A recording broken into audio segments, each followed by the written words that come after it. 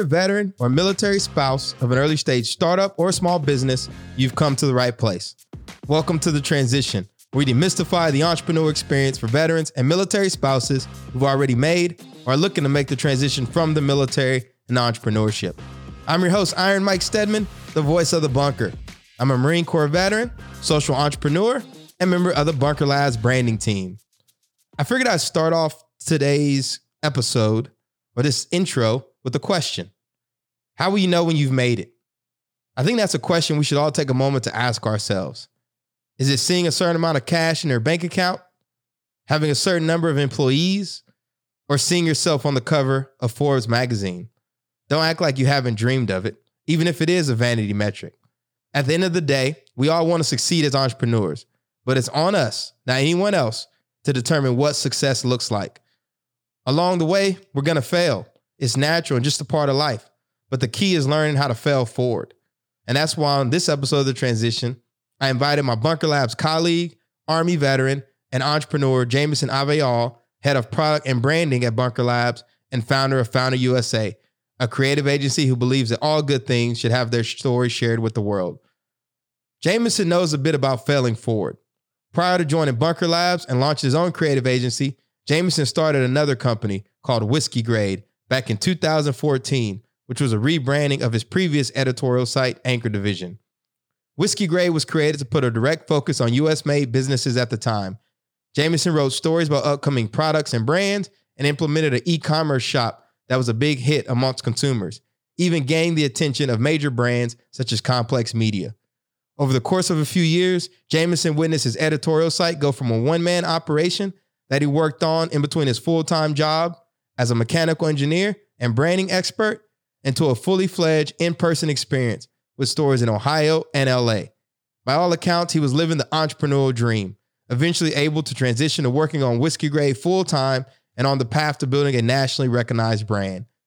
Unfortunately, the success we all dream of doesn't quite live up to the experience we imagine in our head.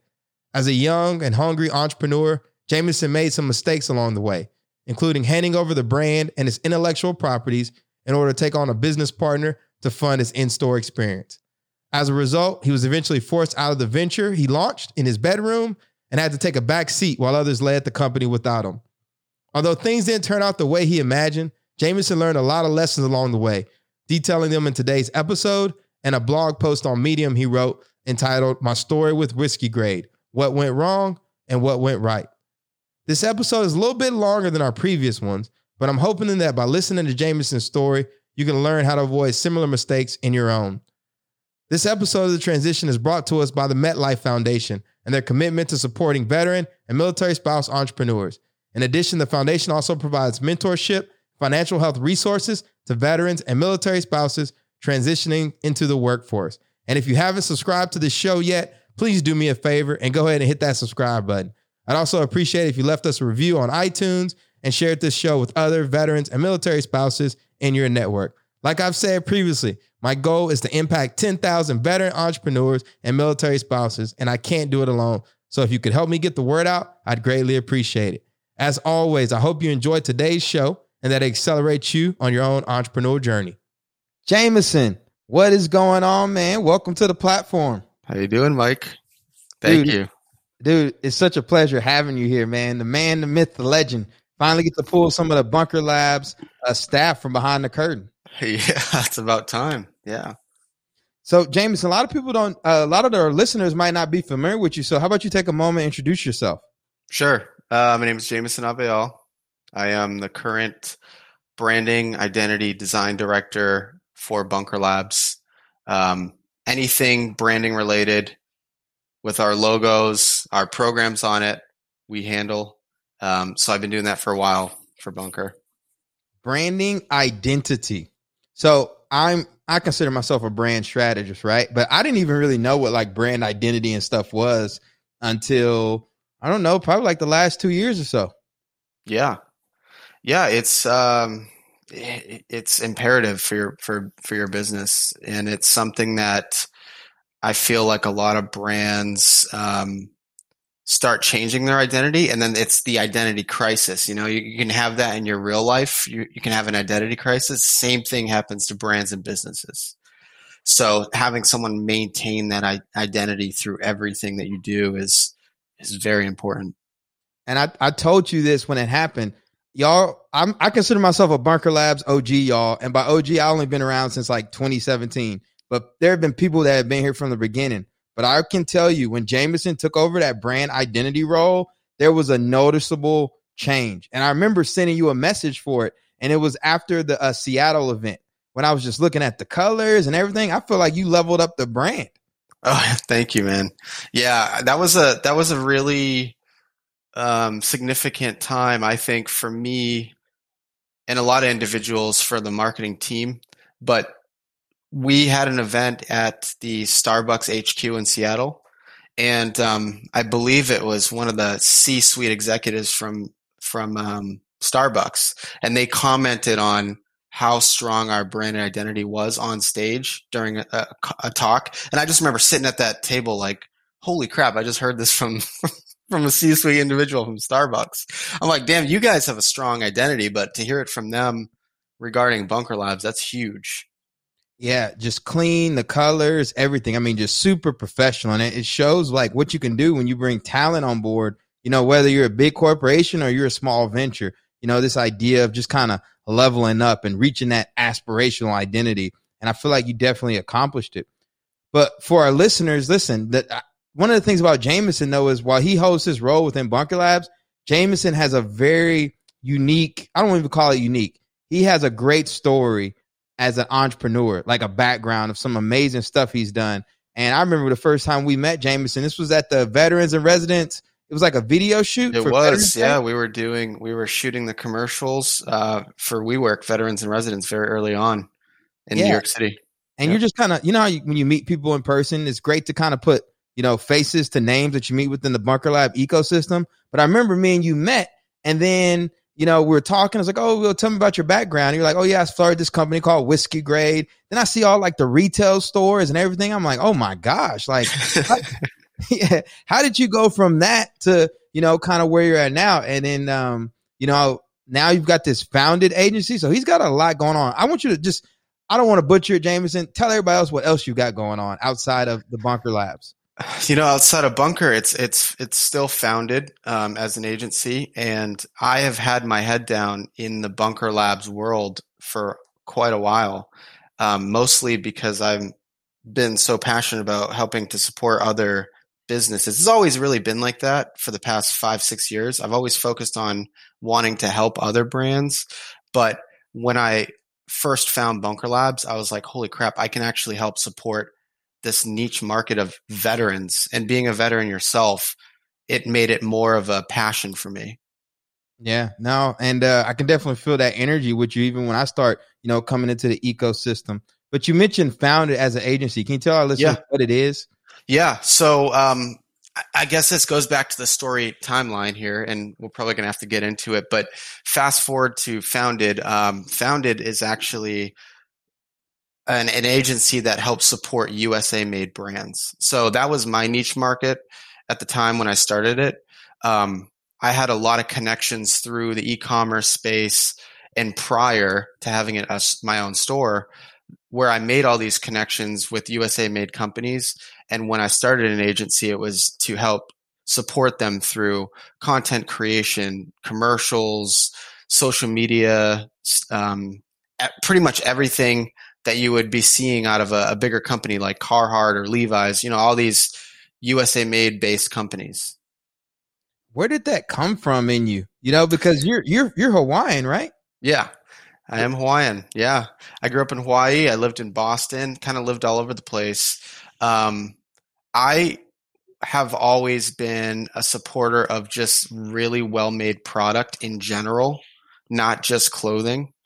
And I think that when I was looking at starting e-commerce, I was just genuinely interested in USA made product because of the quality, because of where they manufacture their goods. And even in the military, you know, when I would buy gear, I would always focus on companies that, although you were kind of set with government issued equipment, some of the things that you can get away with, like boots, for instance, or, you know, the things that were actually qualified to wear under the uniform code, it was like USA made. I always look at that. I'm like, where can I look at this quality? Because when you're beating stuff up in the field, that stuff falls apart real fast. So I translated that into the world of goods and accessories and products, just everything that I bought. It was just an actual passion that I had of just consuming these like really well-made products.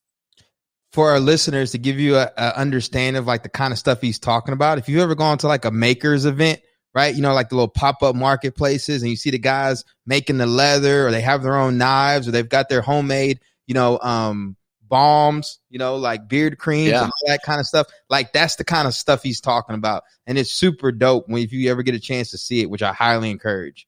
Yeah. And there's just a level of more intimacy with the company, knowing that they're making these things by hand in a garage or a little studio or whatever.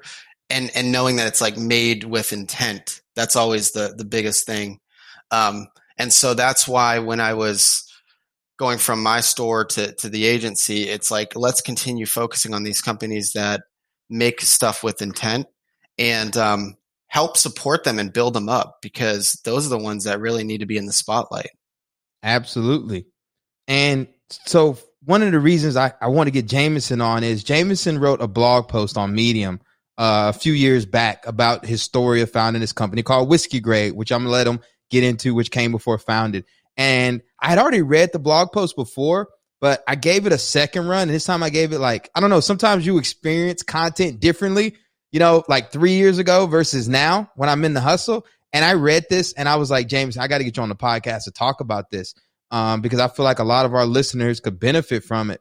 So before we, do a deep dive on your story of Whiskey Grade, I want you currently, if you mind sharing with our listeners, you know, taking off your armor and sharing with them something you're struggling with, whether personally or professionally. Yeah, I think personally, they're both, because when you're passionate about something that you're doing, it becomes more of a personal thing. But, you know, dropping off my armor, it's been hard to want to focus on the agency and brands outside of Bunker. Although those are two separate things that tie directly into each other, more focus on programming, I still have that passion for branding and art and identity that I feel like sometimes I can't get to with the amount of work. But ultimately what it comes down to is the mission's still the same in the long run between what I do and what Bunker Labs does. So that's why I've actually been with Bunker for as long as I have. But I would say that my thing that I'm feeling is watching all of these companies scale up their business to a certain point and trying to balance the work life, Bunker life, and Founded together. That's extremely challenging.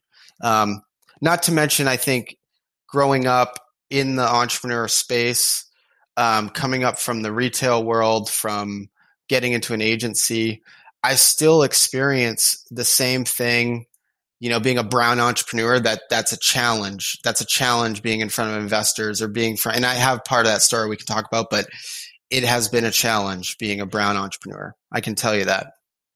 Man, I appreciate you sharing that with us and completely understand. You know, I have my nonprofit arm, Ironbound Boxing. The kids are practicing right now, you know, and I'm here doing these podcasts, but it's also going back to, you know, damn, man, we just want to make impact. You ultimately just want to do something that's simple to the mission, right? It's like just impact. That's what I want to do. But you're right. When you're in an entrepreneur hustle, it's hard not to like get addicted to it. You know what I mean? That's right. That's right. And we can see why people want to be serial entrepreneurs. Like, I get it now. Yep. There for life. All right. Before we hear Jameson's deep dive, I want to go ahead and give a shout out to Bunker Labs, a national network of veteran and military spouse entrepreneurs dedicated to helping the military connected community start their own businesses. We're committed to seeing that every entrepreneur in the military connected community has the network, tools, and resources they need to start their own business. 25% of transitioning service members want to start a business, and they need places inside their community where they can connect with the people, resources, and support they need. We're here for them. You can learn more by visiting www.bunkerlabs.org Be sure to also register at Bunker Online, our social network for the military connected community, where Bunker Lab staff helps make connections to increase your opportunities. You can register today by clicking You can register today by clicking the connect button at bunkerlabs.org. Jameson, tell us how you actually got connected with Bunker Labs. Sure. Yeah. So, like a lot of these entrepreneurs, I've got connected to Bunker Labs through another veteran friend. And that relationship goes a lot deeper. I actually was helping him develop his brand in ways that I could. He had a carry goods company. So he designed backpacks and smaller packs and whatnot. He was in the Marine Corps. We got connected because I was able to help with designs and marketing and content for him. He had a really cool experience building that company. And at that time, he shifted his priorities into building Bunker Labs Minneapolis. This is probably late 2016. At the time, he was like, who do I know to help bring community together and help me put together this thing in Minneapolis? And he thought of me. And so he gave me a call. He told me the mission. I was like, I'm in. I'm all for helping to support veteran entrepreneurs. And we just did that. We did it in Minneapolis and we started scaling, and I'm still here at an HQ level now. But yeah, I found it through another veteran. Who was that and what year was that? His name is Tim O'Neill, and that was late 2016. Tim O'Neill became a friend of mine after we had worked on that carry goods brand together. And his company was called Fidelis Co. Yeah, and for those who don't know, Tim O'Neill was a former COO of Bunker Labs. That's right. And now he actually left because he wanted to pursue his own entrepreneurship through acquisition. So I think we'll be able to get him on eventually to kind of tell his story about actually bringing that to life. Yeah, that'd be awesome. So Jameson, talk to us about your journey from the military into entrepreneurship. Take it back for us and how it all started. Oh man, yeah. There's going to be this is a roller coaster of things, but I'm excited to talk about it. Joined in 2007 and probably late 06, 07. I was an infantryman, enlisted, U.S. Army, paratrooper, airborne school, stationed in Kentucky. I went through that service. I was always pretty passionate about the military growing up. My mother was actually in the Army too. Usually you hear it's like your father, your grandfather. My mother was in the Army, and so she taught us a lot of good traits growing up. As a single mom, growing up with her, and really love the thought of the military. I was trying to figure out what I actually wanted to do when I was 13, 14, 15 years old. I'm like young kid, all the MOSs were going through my mind. I wanted to be a pilot. I wanted to do this and that. But when it came down to it in high school, I was a artsy kid in high school. My first priority when I was a senior was, let me just apply to this art school and see if I get accepted in. And I'll start pursuing art before I get into the whole military thing. I applied. I got accepted with my portfolio. The tuition, I didn't grow up with a background in having money. My mother was, like I said, she was a single mom. So I looked at the tuition. I'm like, I cannot afford this. I'm going to be in debt. She, obviously she was unable to help support that. So I was like, I'm just going to go in the military. This is my best effort here. Went through it. I really wanted to utilize a GI Bill. So I went to school back to that school that I actually applied for. 4 years later, I kind of had a different sense of what I wanted to do through that art school. So I took visual arts, and then actually got into architecture. But around that time, after I got my degree, I found a job as a mechanical engineer for an aerospace company. They were actually looking for someone with a skill set in my background of software, and same software that we use as an architect.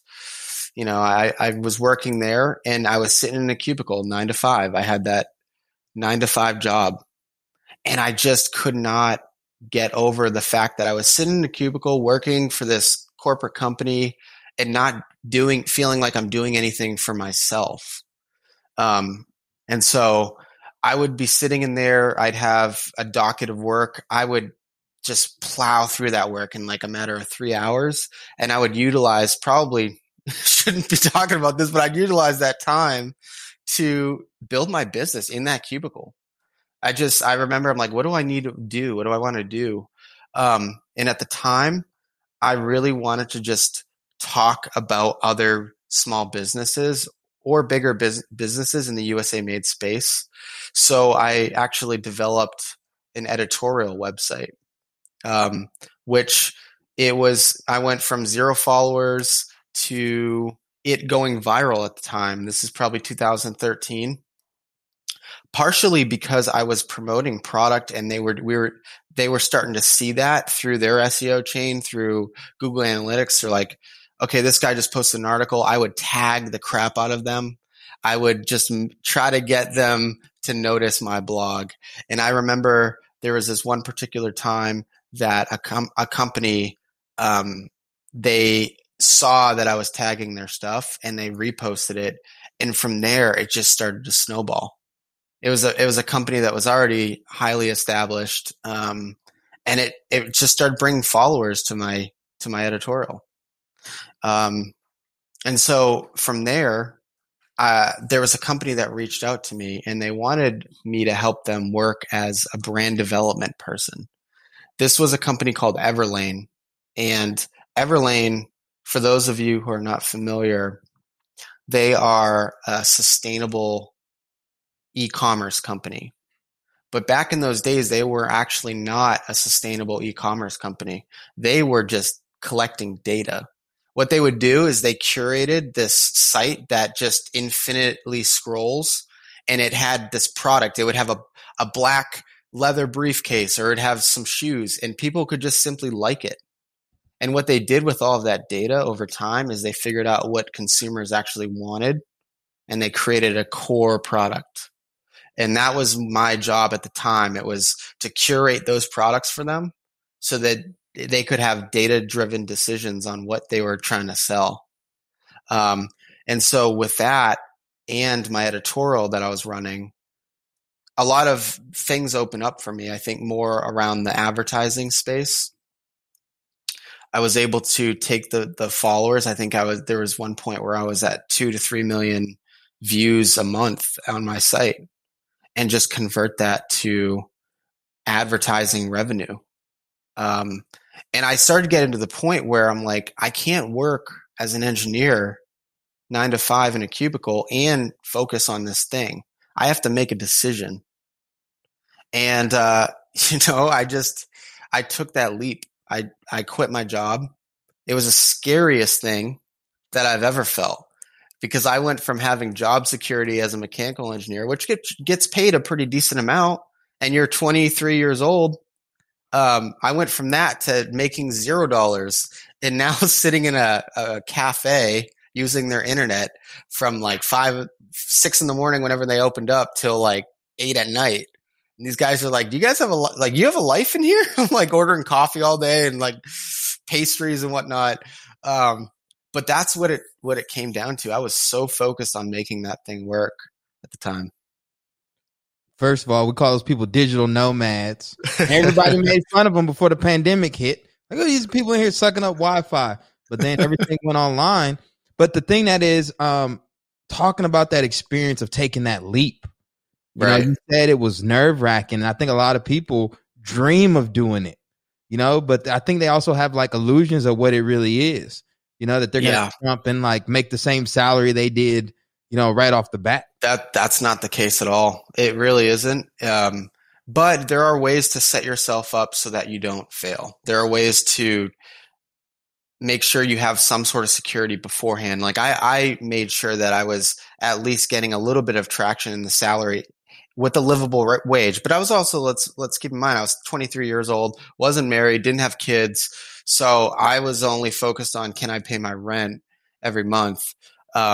So I made sure that that was happening. And then I just, it went from having a decent salary to being able to buy the things that you like to having just pay rent. And so it was challenging, man. It was scary. I lost a relationship out of it. I wasn't married, but there was this like, we can't do. I've been there too. It happened to me. Just losing a relationship. Yep. So you were working for Everlane too? I was working for Everlane. So I was the third employee. And this is actually a thing that will be a good life lesson for me. I didn't stick with a startup that was scaling pretty significantly at the time.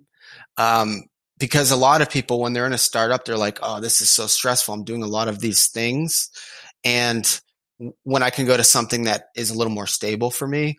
But those startup spaces, like if they're scaling or they have a good business development person, they've got a really good CEO with a mission, they're gonna scale up. And I dropped out to focus on my own thing. But if I had actually known that at the time, I probably would have stuck to Everlane to have some shares in the company, because they scaled up like over $100 million company now at this point, and they're killing it. They're killing it.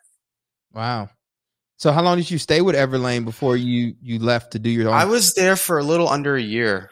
And then I quickly transitioned into my own thing. But they actually were pretty supportive of what I was trying to do throughout the whole thing. So there were times where they were promoting on their channels what I was doing. And it's unlike companies to do that, but they were just like, we love that we work with creatives. We love that we work with these entrepreneurs, and we're going to put them in the spotlight.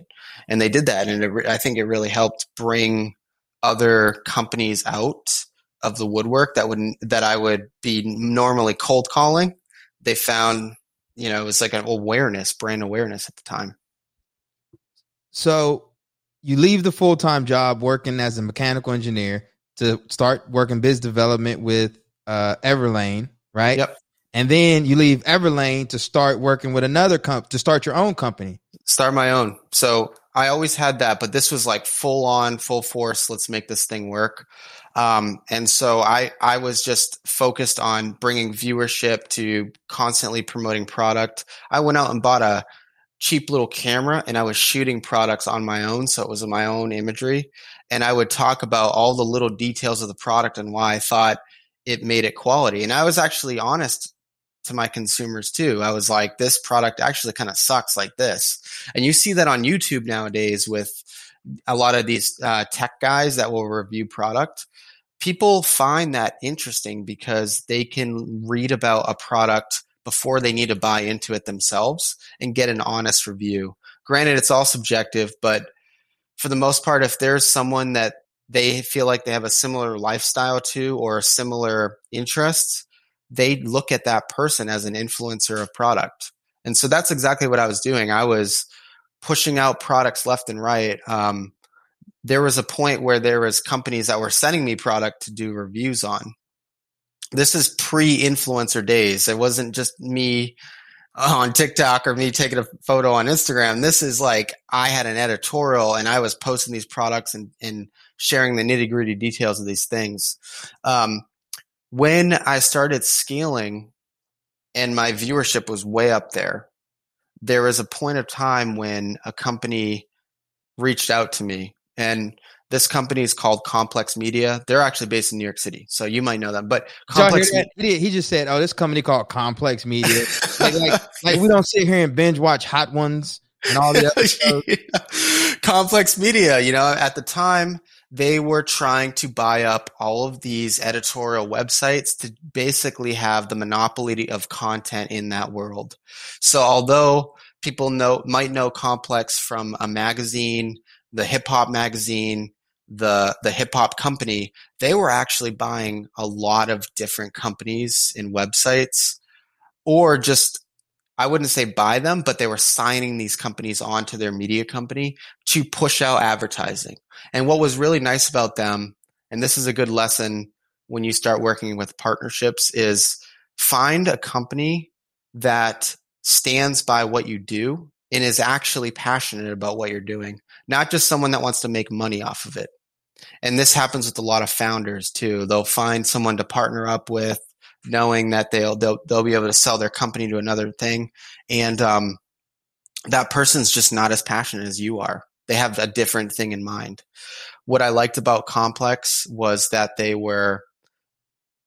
all of the ads that they were trying to run on the site didn't make it feel like you were going to a site with a million pop-ups here and there. And it was just like, why are you putting a Toyota Corolla thing on my site when I'm talking about small businesses and USA made product? It just didn't make sense.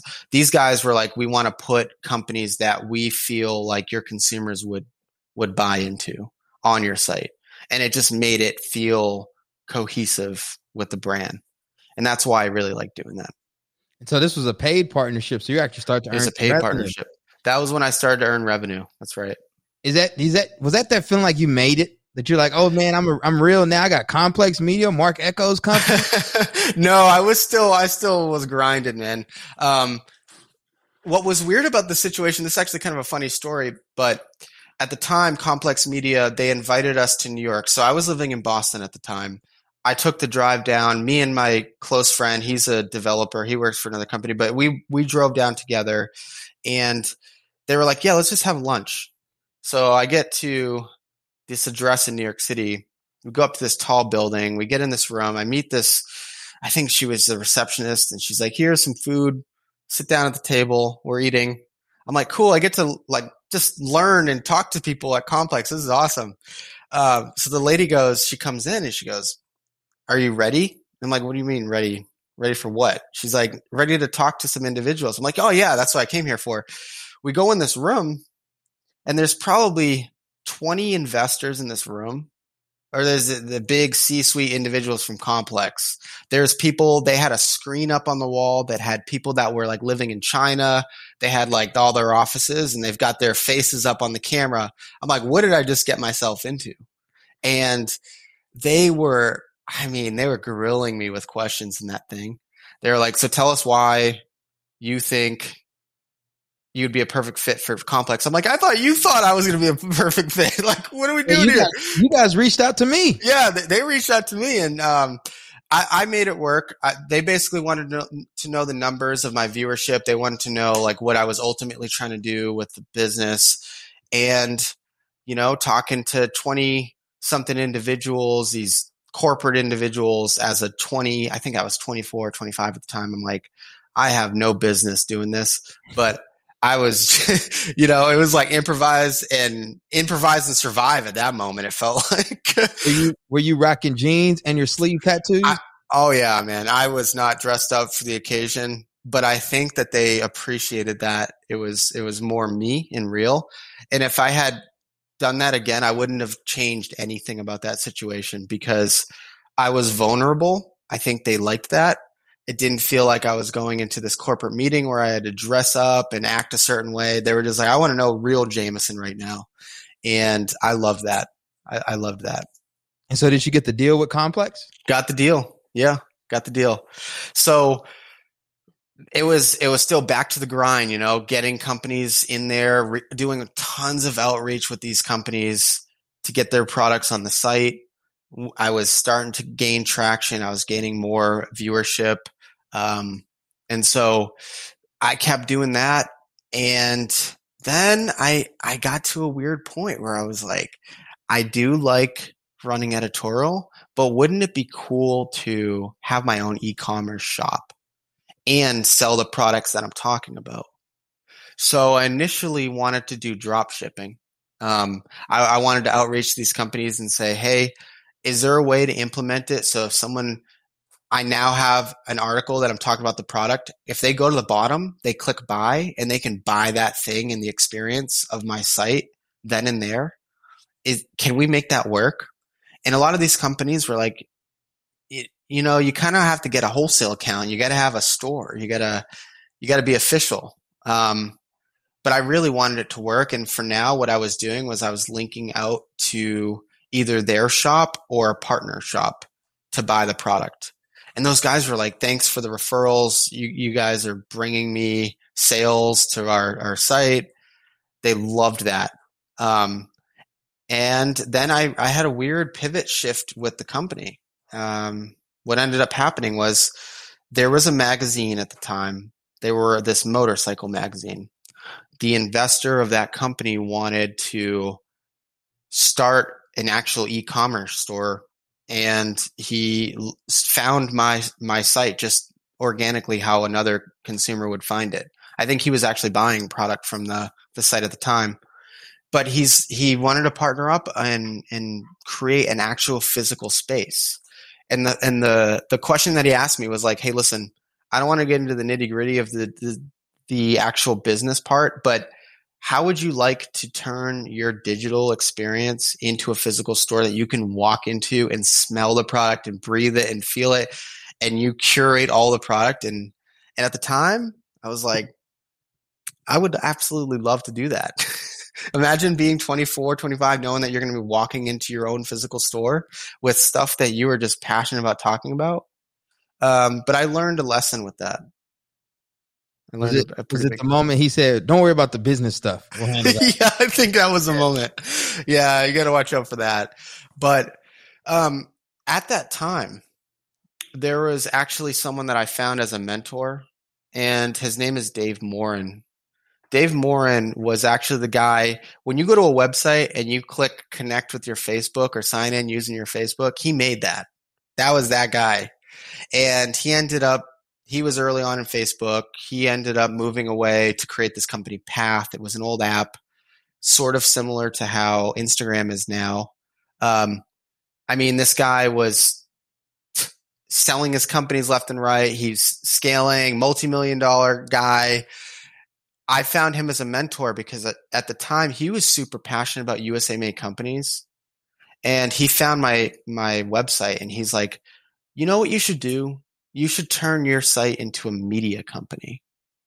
And I couldn't grasp that right away, but he's like, you would be so best fit in creating an agency that helps, and we can help scale this thing. He said we as if like he was going to work with a couple other angel investors to do this thing.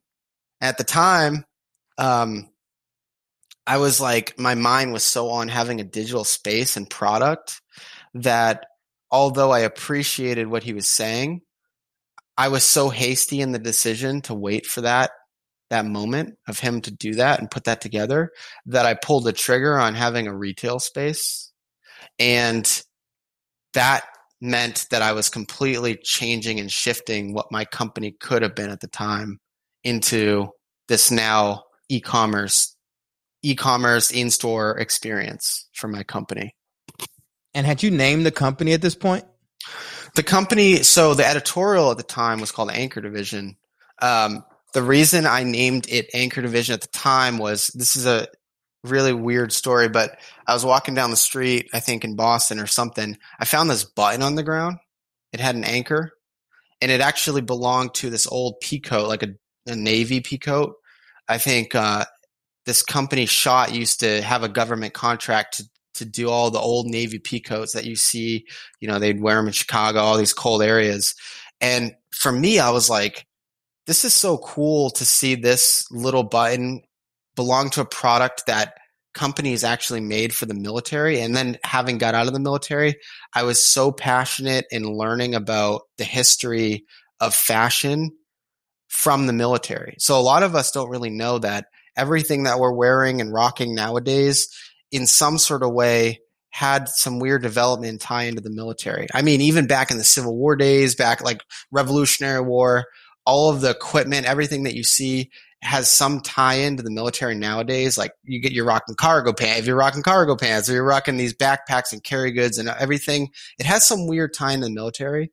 And through the product that I would post on my website, which would eventually lead to the e-commerce, it always had some weird tie-in or inspiration in the military. So that was kind of the secret thing on how I curated a lot of product. I was like, is this something that has a back history to the military? So that was actually Anchor Division. And then I rebranded to Whiskey Grade. And the reason behind that name, whiskey is such a universal alcohol. And what I liked about Whiskey Grade was that it represented all elements, all classes, the upper class, the middle class, the lower class, they all related to whiskey in some sort of way. So whether it was like the nitty gritty, you walking into an old saloon and there's just people throwing up whiskey, or you're at a really classy event and they're drinking scotch or whatever, it was a representation of whiskey as a symbolic thing for having upscale clothing in lower class. It all tied into the same thing. So let's say a denim company at the time, you can buy $500 jeans. You could buy $800 jeans. You can also buy $30 jeans from Levi's. And Levi's is a good representation of that nitty gritty class. But now we're starting to get into a world where denim is like $800. And you're like, why is it $800? Yeah, you used to go get Dickies, you know, you get Dickies. Like $20, Dickies, all this stuff. Now it's like high class, like Supreme. Now it's high class. You got Supreme selling $800 pairs of jeans. Right. But if you look at the foundation of what a jean used to be, they made that during the gold rush era for Levi's. Like they invented that to be able to handle the rigorous, you know, in caves or in water and not eat away through your clothing. So that was the main reason. It was invented by the lower class, and now it's being thrown in the upper class as like $800 things. And when I worked for Everlane, what I really liked about them is they always talked about sustainability. The reason Everlane went so viral is because they actually used to attack upper class companies like Gucci. So they used the same factory for their clothing as Gucci did. The only difference was they had that little tag up at the top that said Gucci, and they had one that said Everlane. And Everlane was charging $30 for that cashmere sweater. Guess how much Gucci was charging? Like $700, whatever it was. And so they actually made their marketing thing around, why are you paying for this when you can get the same thing? We're in the same factory. And they post pictures. And eventually Gucci was like, yo, you need to stop this crap. Like, but what became of that was brand awareness for them. And that's how they were able to really scale.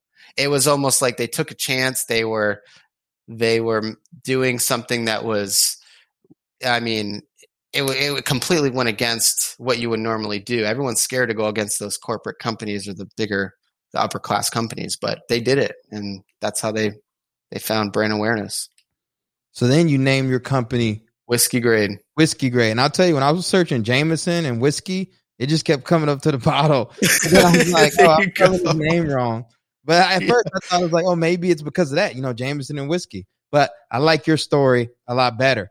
All right. So now as an investor, this is a dream, right? Somebody's like, oh yeah, we'll worry about the money thing later. Don't worry about that. But what does that look like? You know, what was this process like? Okay, we're going to take this digital store. We're going to make it, you know, bring it to life. You know, walk us through that process.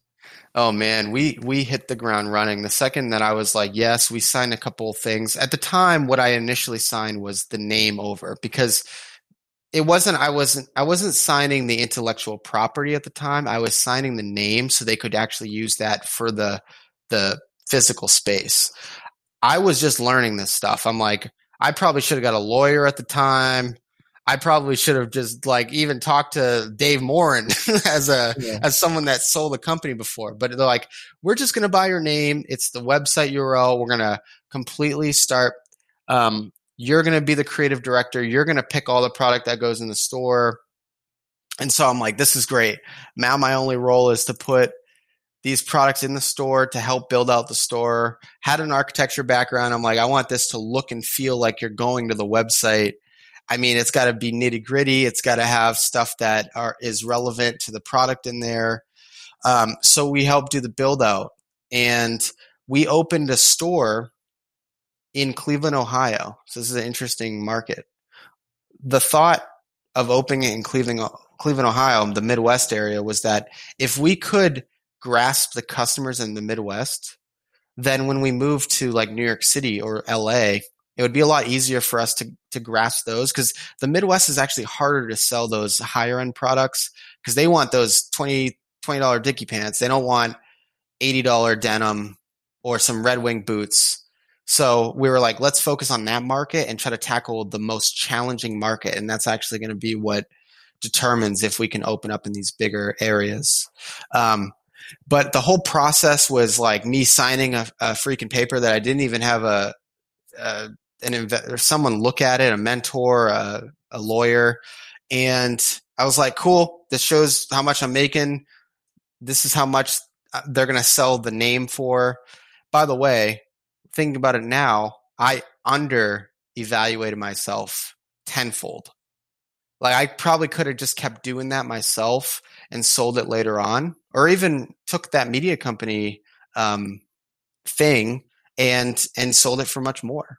But for a 23, 24-year-old kid, you see like anything over like 20K and you're like, oh, this is freaking awesome. I'm going to do this. So it was underevaluated. That's definitely a choice and a lesson that I learned, not to underevaluate yourself and your company. But yeah, we went through the process of building out that store. It took roughly 3 months. I went on this is me learning of new roles. I never knew how to do product ordering, fulfillment. I never knew how to now get set up for wholesaling with companies. Never knew how to do product design. I was learning all of that. I was wearing so many different hats. And on top of that, I had to continue running the blog and the marketing perspective of the brand. So it was a lot. It was a lot of lessons learned there. When I first saw the whiskey grade thing, like I meet entrepreneurs all the time. They're like, yeah, I'm doing this, I'm doing that. I used to run this store. But again, when I pulled it up and saw yours, I was like, why are you here? I'm like, I'm just pretending. You know what I mean? I was like, I'm still building. Like, you're a real entrepreneur. Yeah. I'm here because of the lessons I learned in my life. But yeah, we opened that store and I continued to select the product in it. We actually opened up another store in Denver, Colorado. And at the time when I had initially sold the brand, I decided to pack everything up that I owned and move from Boston to Phoenix, Arizona. It wasn't even, I didn't even have it in mind. Like, Phoenix, Arizona. I'm just going from the humid East Coast, to the desert. I just want to experience living in the desert for a little bit. So I packed up everything that I had. I moved to Phoenix. I was still running the 2 stores. And then we were looking at opening the LA store. I was in Phoenix and I'm like, all right, I'm close enough. I'll make the trek out there to LA.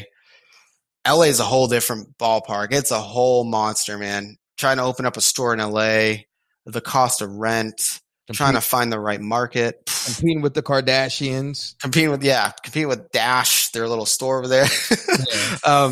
Yeah, man.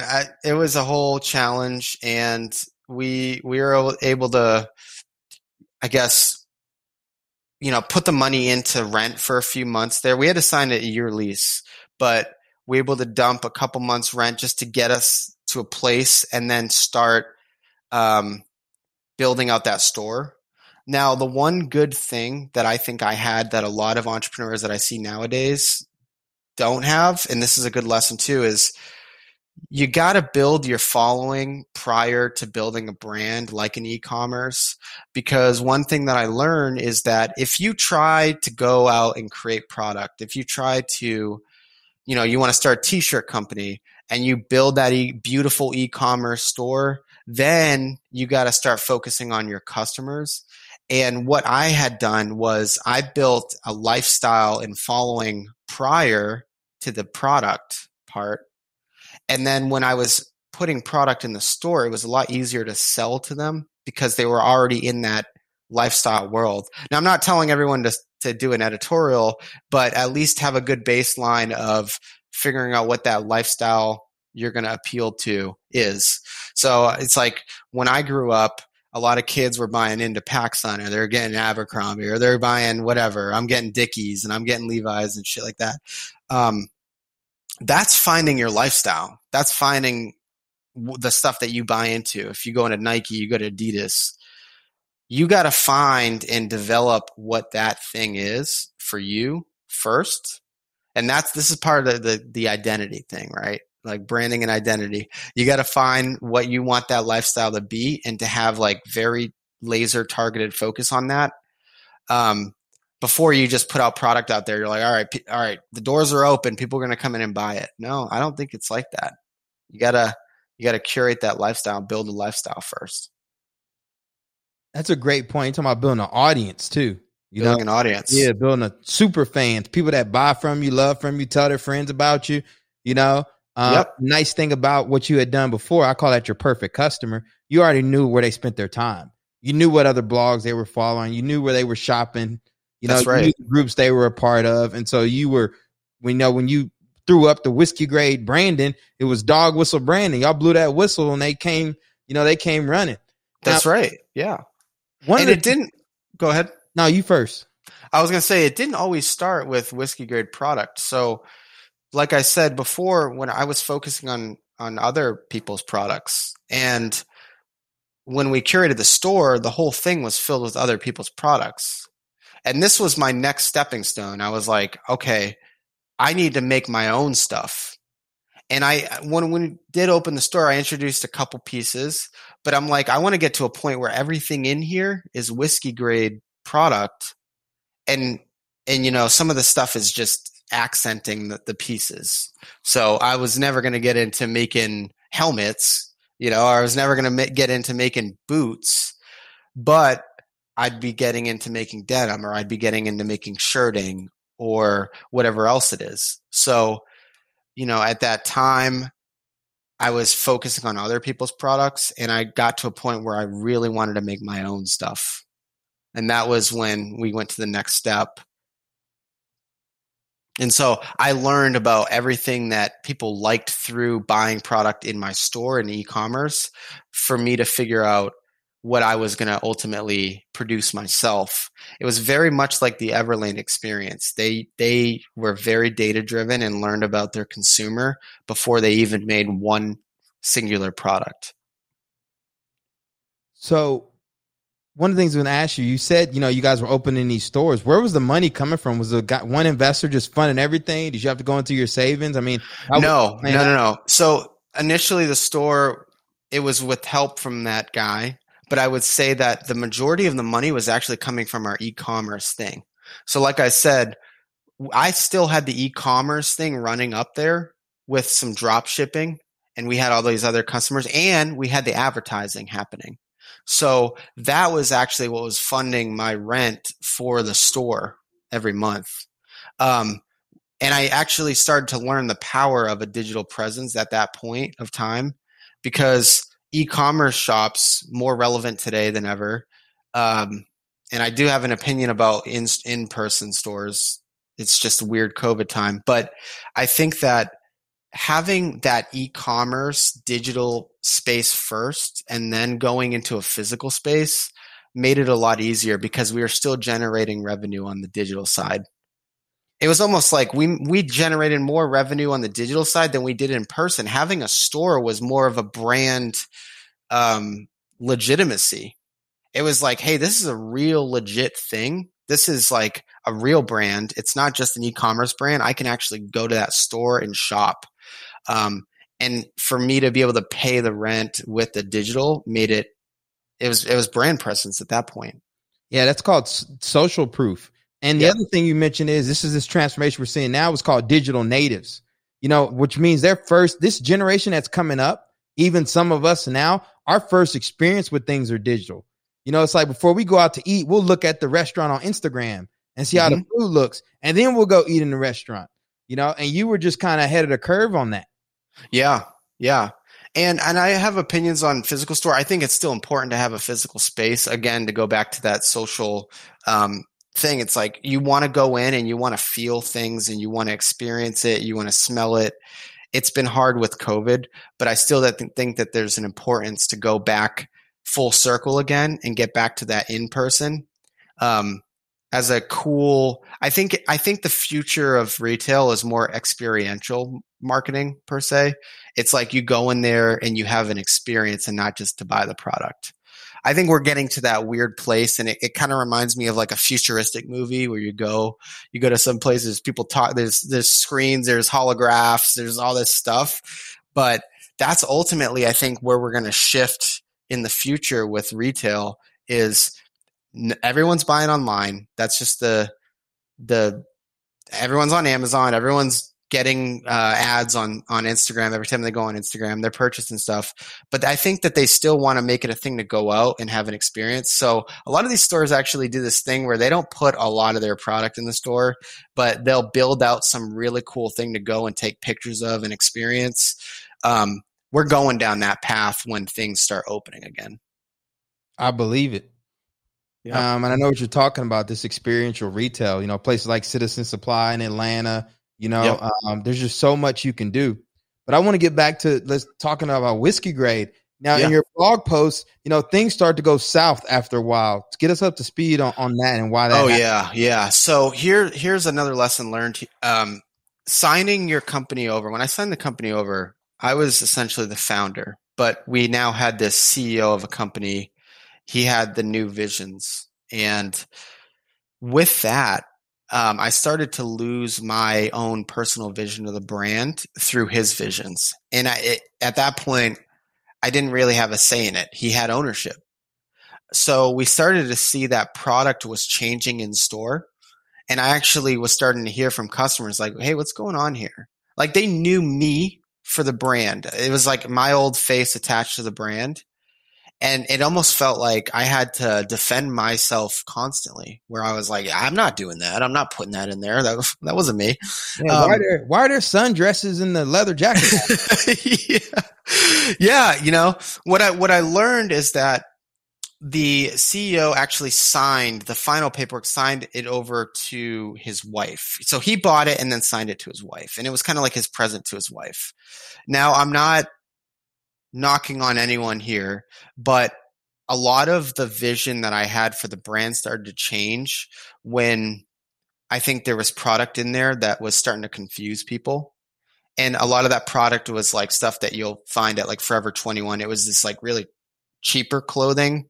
It completely went against me having USA made high quality goods in that store. We started to get stuff that was like ripping and tearing, and it was just something that really was out of my control at that point. And it was sad to see because you come from a founder perspective, you have this vision, you're the face of the brand, you live and breathe the brand, and now it's in someone else's hands. Now, had I had sold the company to someone that was as passionate as I was about it, it would have been a much different experience. That person would have still continued on the legacy of the brand. But, that's actually very common. Things change with new ownership. But I think it changed so significantly that it completely started to drop the viewership of the brand. It started to tank on e-commerce sales. A new demographic was coming in. It was a strange time. And I think at that point is when I really wanted to go back to the core of why I even started this whole thing. It was to focus on brands that I was passionate about. So I did that for a little bit. I was trying to, deal with what was happening and talk to customers and reassure them that we were still focused on these goods, but every single season it was something new and it was confusing people. So at that point, I'm like, hey, I need to move away from this thing. Again, starting from scratch. This is like entrepreneurship again, starting over. Wanted to go back to the core focus of why I started it. And that's where Founded really came about at that point. But man, it was a journey through that. I had to move. Some of the things was like I had to move factories from Tennessee to LA, distribution. Did you cry a little bit? Yeah, I definitely cried a little bit. Punch the air, shadow box in there. Yeah, man. Don't act like y'all aren't doing it. We've all done it. We have all done it. We all learned. So when you decided to leave, was that your decision or was that kind of a team decision? And then that you had a lot of the revenue coming from the on-site online traffic. Was that a factor too? I mean, how did they recover from that? Yeah. I decided I ultimately wanted to move away from it, but I wanted to do it strategically in the way that it wasn't just me saying, peace, I'm out. I still wanted to create some final products, and it was kind of my legacy of products. And I still have those things sitting in my closet. It's still something that I talk about. But I ultimately wanted to move on from it and let them kind of do whatever they needed to do with the vision. It was hard to give that whole thing up. It was something that you built. It was like memories of me sitting in the complex office with me and my friend. It was all those little things. And then as far as the e-commerce sales and stuff, they were already starting to tank. So that was scary enough. We had staff in stores. We were looking at the rent that it cost in LA. So we were getting to the point where we're like, we can't afford this LA rent. We're going to have to scale it back. We're going to have to keep Denver, keep Ohio, and focus on e-commerce. And at, at that point I was like, I want to be able to help other businesses and brands. And this wasn't what I signed up for, selling this company. Do you feel like you failed? In a way, yeah. Yeah. Because I feel like you put so much time into the company. You put 3, 4, 5 years into a company. You see all those milestones come up. And then when you sell a company and see it completely change, there's a level of failure there. Definitely. It's this something we don't talk as much about as entrepreneurs is what does winning look like? Some of us, we think we want to be the next, Facebook or Spotify and built these great, massive companies. Everybody tells us how great we are. And I feel like, hearing your story is like you were living the dream that, 99% of entrepreneurs want is to build something, to have a brand, to have other people see it. And then you had to start over from the beginning. Start over again. Yeah. That was disheartening. Yeah. Yeah. You've already done that entrepreneur life cycle. And so like, what are the lessons you've learned, from the courage of failing forward? Yeah. I think ultimately just my biggest things, and I talk about this in the article, but you as a person are attached to your brand and you maintain that vision for your company, and it can change over time, but you are the gatekeeper of this vision. And I think that when you lose that vision, whether it means that you sign it over to a different CEO, a different founder, you get a co-founder you guys might clash on a vision. But when you start to lose that, that's when you start to see the brand and even the customers and consumers, they notice it. They know, they feel it. I mean, they can feel product. They can feel your vision and design through what you do. And they knew. So I'd say like maintaining that vision. Another lesson that I talk about is how content is like the most effective strategy for a brand.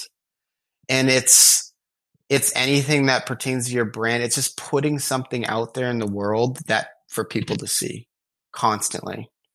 Because I think that if it just brings brand awareness, it starts to put your vision through that content that you're putting out. So if you have a shoe company, you're putting out constant content on why your shoes differ from others in an honest way. Constantly talking about that. I think a lot of entrepreneurs as well, they get very overwhelmed knowing that people aren't going to see their stuff and that they're doing things for no reason. But that's not always the case. It's the repetition and consistency that actually brings eyeballs to it.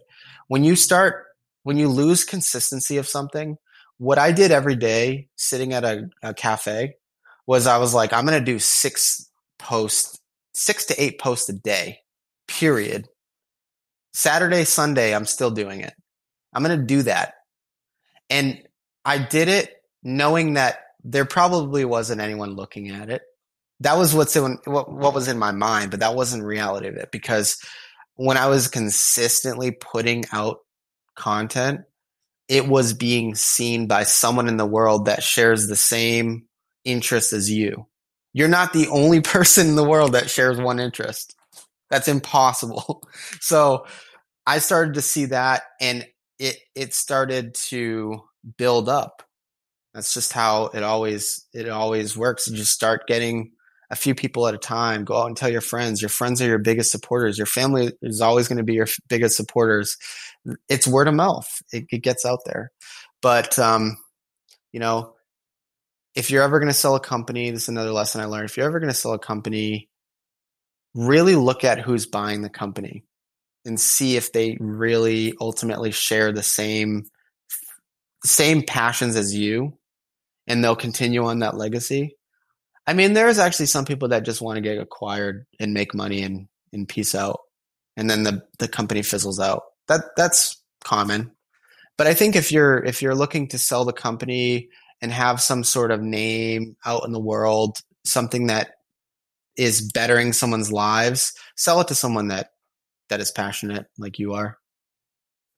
And then mentorship. I think if I had mentors, or even a network like we have now with Bunker, if I had a Bunker back in 2013, if Bunker was around in 2013, I wouldn't have made half of the mistakes I did. I still would have, but I think I would have more people to talk to about it and converse with. I'd be in a channel talking with another e-commerce company and say, like, what went wrong when you did this thing? And I'd be more cautious about making mistakes. One of the things, though, and why I'm going to title this episode "The Courage of Failing Forward," is because at every point, right, it took courage to make that next step. Whether go work with Complex or take advantage of this guy who says, "Hey, let's build out a store," and there was no guarantee. A lot of times we are privileged. We're the privileged few because we're on the other side of the veil. We know how the sausage is getting made, right? It's the Wizard of Oz. People are, one guy's there pulling a bunch of strings. But on the other side of it is there are people watching entrepreneurs, whatever, and they don't necessarily know this, or they have yet to embrace it. But to be in the experience of it and have to make decisions without knowing what the outcome is going to be, that took courage, right? And then the courage to take those lessons and keep moving forward instead of just you basically climbed Mount Everest and then you got to the top, almost to the top, and you had to go back down and kind of start over and be okay with that, and the courage, that's another thing, being courageous. Yeah. Persistence too. I mean, like knowing that you can't fail. That's a big part of the military entrepreneurship thing too, is a lot of people are they don't accept failure as an option. They will keep going and keep going. And I think that's what sets us apart from a lot of other entrepreneurs, is that we are willing to take the risk and also fail and keep going after our failure, because it's a lesson learned, and continue doing that. And that's something that I have learned, and it's nice to be able to talk to people that are in that world and provide any sort of valuable information with what they're doing, from my failure. I think a lot of our community and just community in general, they value learning about those failures more so than the success stories. Before I let you go, Jameson, you got a bunch of early stage veterans and military spouse, small business owners, startup CEOs. What are the final thoughts you want to leave them with, or closing remarks? Find your identity. Identity is the strongest thing that you'll have with anything. It can be service, it could be product, it could be whatever it is. But write that thing down and look at it every single day. And then translate that into whatever you're trying to do. So if it's a product, read that identity. This is who I am. This is what I want. This is what I ultimately want our product to be. And just look at that. I had that thing written in my journal right at the beginning, and I would always look at that and say, I want to focus on USA made brands and quality product. That's all it was written. I look at it when I go and look at a product. When I go to feature a product, I'd look at that and it's like, do they meet this identity? I mean, when I came on with Bunker, it's like, this is our mission. Are we doing this thing right now? You start to lose that identity. You start to really go sour in a business.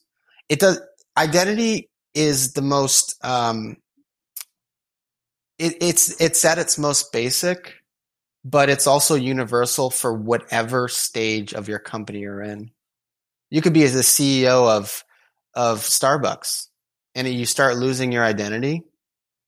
What happens to that company? Then Peet's Coffee rises to the top, So that has always been something that I talk with companies about through the agency. Is like we will learn about their vision and write that down and start putting that into their brand identity and building it.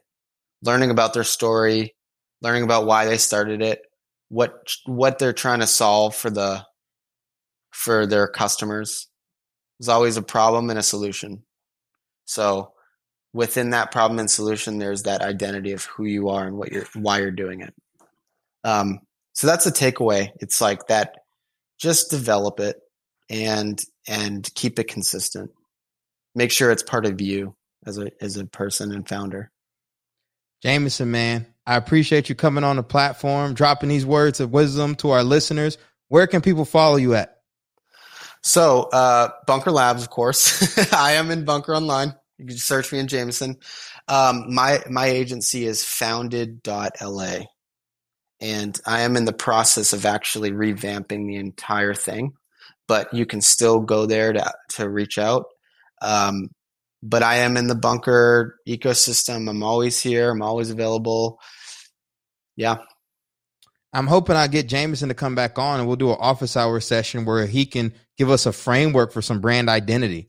It'll be less interview and just more of us just kind of teaching you all out there about how to execute on this. Because as you're talking, I'm listening to Ironbound. Like, man, we started as a boxing gym. Now we're doing an incubator, and Jameson's talking about losing your identity. And I'm like, oh man, you're hitting me in the feels, Jameson. Love to have that. Love to do the office hours. But for our listeners out there, hope you enjoyed today's show. And you're part of the Bunker. If you're a listener, you're part of the Bunker. All right. You are the Bunker. And I need you to subscribe to this show on iTunes, Spotify, or whatever listening service you're using today. We'd greatly appreciate if you left us a review and shared this podcast with someone in your network who you feel can benefit from the information. If you want to get plugged into the Bunker Lab ecosystem, visit www.bunkerlabs.org. Select the city nearest to you. Sign up for the local newsletter and attend one of our networking events. It's that simple. From there, be sure to get connected at Bunker Online, where you can learn about our many different programs to support your entrepreneurial journey. We have programs that will take you from idea to invoice, incubate you, and position you to grow alongside other founders and CEOs. Register today by clicking connect at bunkerlabs.org. Jameson, thanks again for being here. Thank you so much for having me. Until next time, everyone, peace, love, and have a great rest of your week.